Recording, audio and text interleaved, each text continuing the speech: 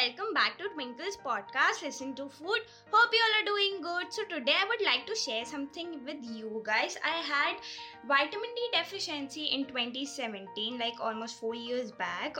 You might be thinking it's just a vitamin D deficiency, but guys, I would really like to request you all, please don't ignore any vitamin D deficiency. It can lead you to severe pain. So, in today's episode, I'm gonna tell what happened to me due to deficiency and how I got recovered and come over that. So without wasting any time, let's get started with today's episode.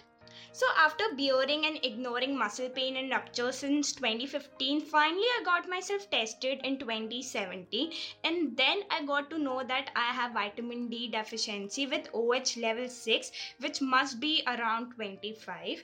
But okay, now I'm well enough. Sometimes I think I must have taken my medicines sooner, but it's okay.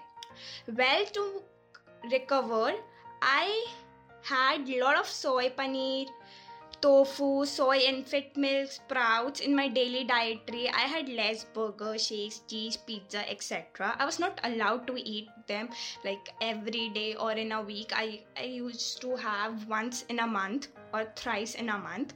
Also, if I crave a lot, so I used to hog wheat pasta and tuyam because they are baked, no less than. And of course the vitamin D supplements I used to intake 1 capsule a day, and there were few other medicines as well. So yeah, this is all I had when I was suffering from deficiency, and I am come over like I used to had it for around a year.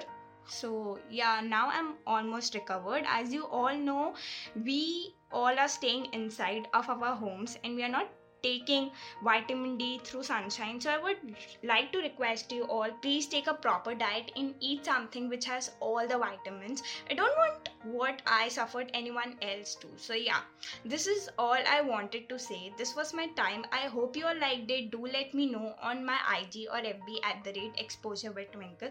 We'll share the link in the description. We'll see you guys in the next one. Till then, bye bye, take care and stay safe.